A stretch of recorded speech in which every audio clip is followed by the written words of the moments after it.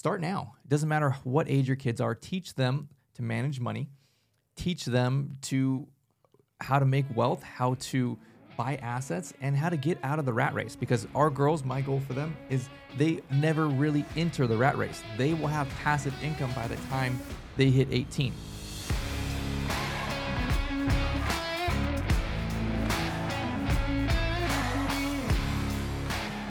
Welcome back to The Donkey and the Bee with your hosts, Brett and Laura Shotkavis, where we talk all things marriage, entrepreneurship, and finances. And today we have our two special guests back, our daughters, Brooklyn, who's age 11, and Blakely, who's age 9.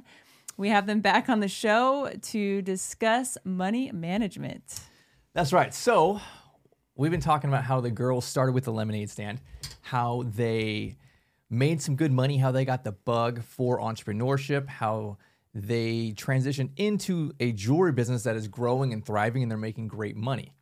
So we're going to talk today and interview them about how we taught them and hear really the parent and the kid's perspective on money, how we showed them how to split their money, cash flow management, how to really save to invest. And they're at a point now where we are looking for their first rental property. They are, 11 and 9 and ready to purchase their first investment. So really this comes back to the principle that we live for ourselves, creating financial freedom through buying assets. And it is never too young, never too early for your kids to get started in that. So we're sharing this journey kind of behind the scenes, how we taught them how to manage their money. And literally we started when they were lemonade standing it at 4 and 6 years old.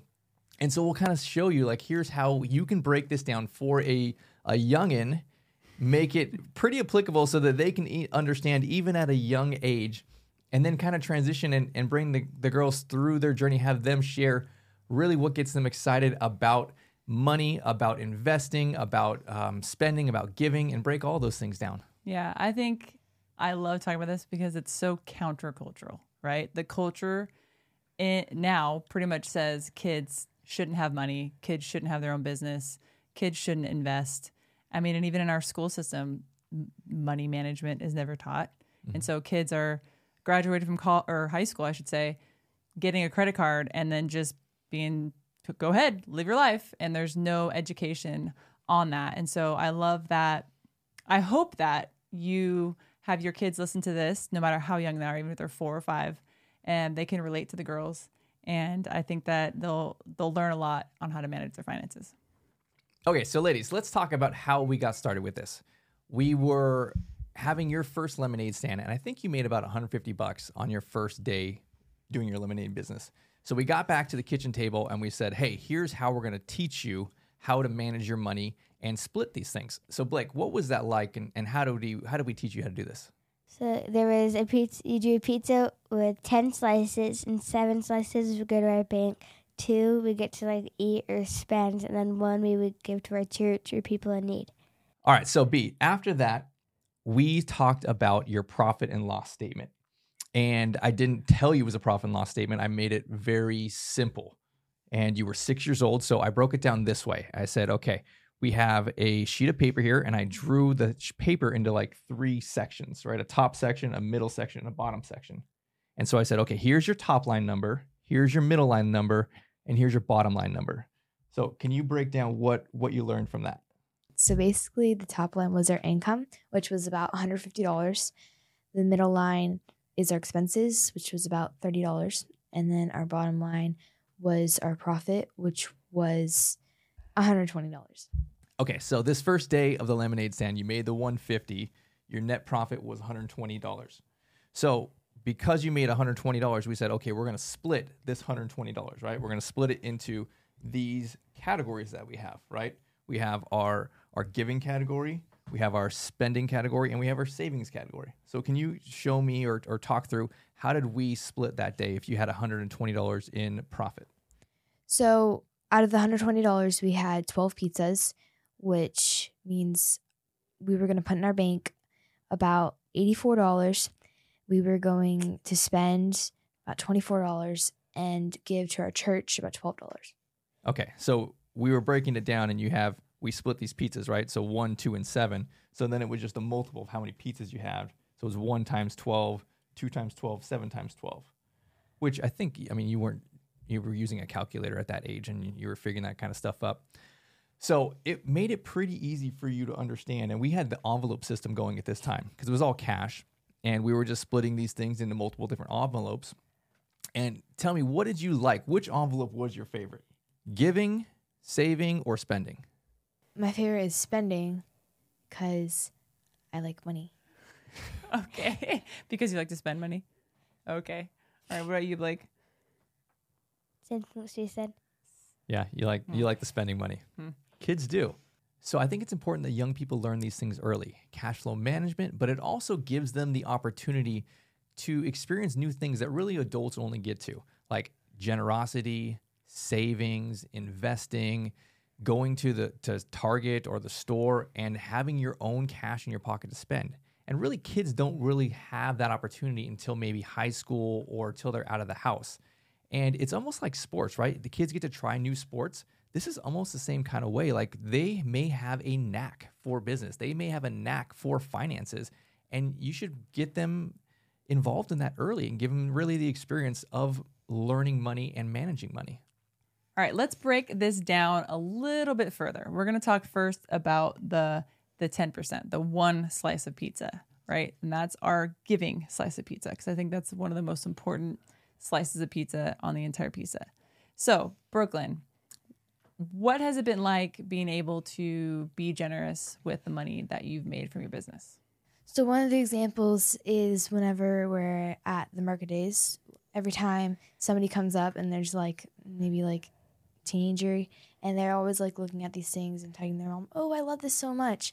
And then they're like, and then I go and give them a free pair and they're so happy and it's just seeing their smile and it's really nice. Another way is with our money that our 10%, we give it to our church and sometimes I take it to our pastor and give it to a family who's in need and just seeing their faces light up, it's really nice. Yeah, you're able to make a difference, a big difference to a lot of people by being so generous. And you love it. When you give a free pair of earrings away or something to somebody, your face lights up. I know that's something you really enjoy. Blake, what about you? Do you have any stories you want to tell about ways you've given before? Well, so since we make a lot of money, we can like go to Target and buy some gifts for friends. And like every week, I give something to my teacher. Once I had a wooden flower set, Lego flowers, and mainly just earrings. How often do you give your teachers earrings? Once a week. Yeah, I think our teachers are very lucky, very blessed to have you in their class, huh? I tease you, Blake, that you buy your grades. You get really good grades, but nonetheless, like it almost seems like you're buying your grades with as many gifts as you give to your teachers. How many pairs of earrings, Blake, do you think you've given away? Like 2,000. 2,000? That's a lot. It might be, ladies. It literally might be like 2,000 pairs of earrings and other jewelry you've given away. Mm-hmm. I think you give away stuff to your class, all your kids in your school, like constantly. You're always going to school with stacks of earrings to give away. And I think it's very sweet. And it's really building a muscle of generosity. It has now become normal for you to be abundant. And I think that's so important because most kids, they lack money. They don't have the opportunity to play with money, to give, to be generous. And you are now in a perspective where you literally have an abundance of money and an abundance of opportunity to make money. So now you live in this like abundance mindset that you can freely give away as much money or as much earring product as you want because you know how to make more.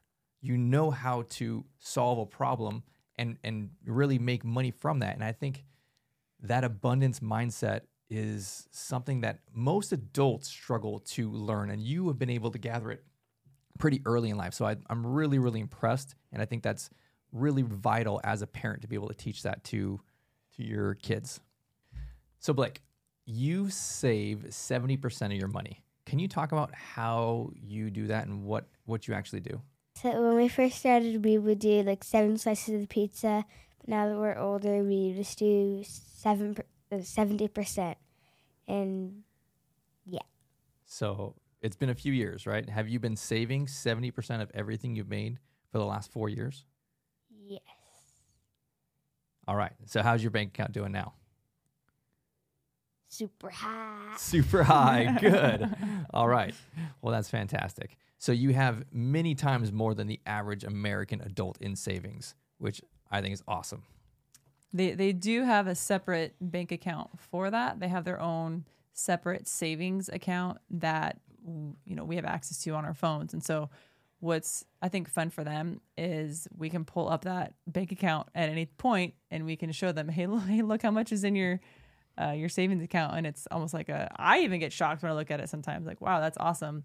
I would have never thought that me as a 9-year-old would ever have that much money in my savings account. So I think it's also kind of it pushes them a little bit more like, hey, look how much more I have in my account. That's so awesome. So that's also something that is kind of a good incentive to show your kids if you have, a bank app that you can show how much they have in there. So B, all right, you got a good amount of money in your savings account. What are you saving for? So we're saving up to buy a house to rent out to other people.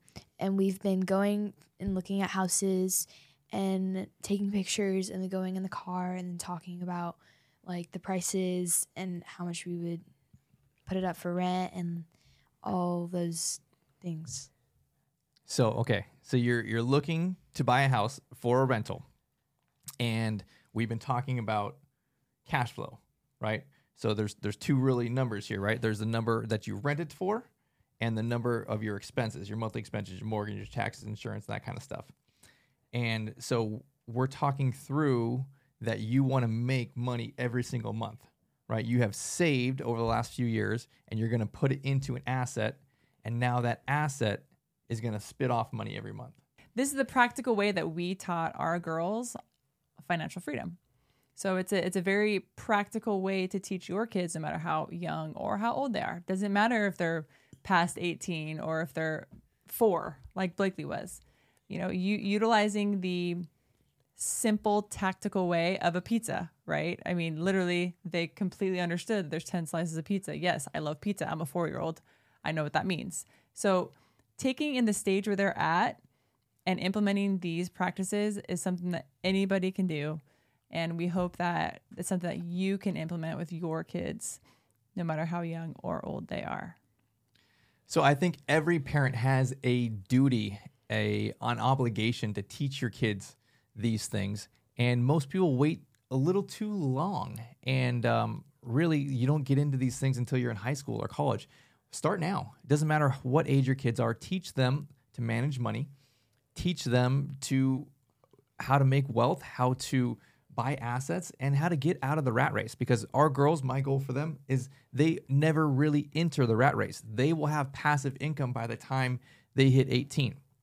And so it is my duty and honor to be able to do that for them. And I think that all parents should really do that. Thanks again for listening and tuning in to the Donkey and the Bee. Make sure you hit that subscribe button so you can listen to all things Donkey and the Bee, where we discuss marriage, entrepreneurship, and finances. We'll see you on the next one.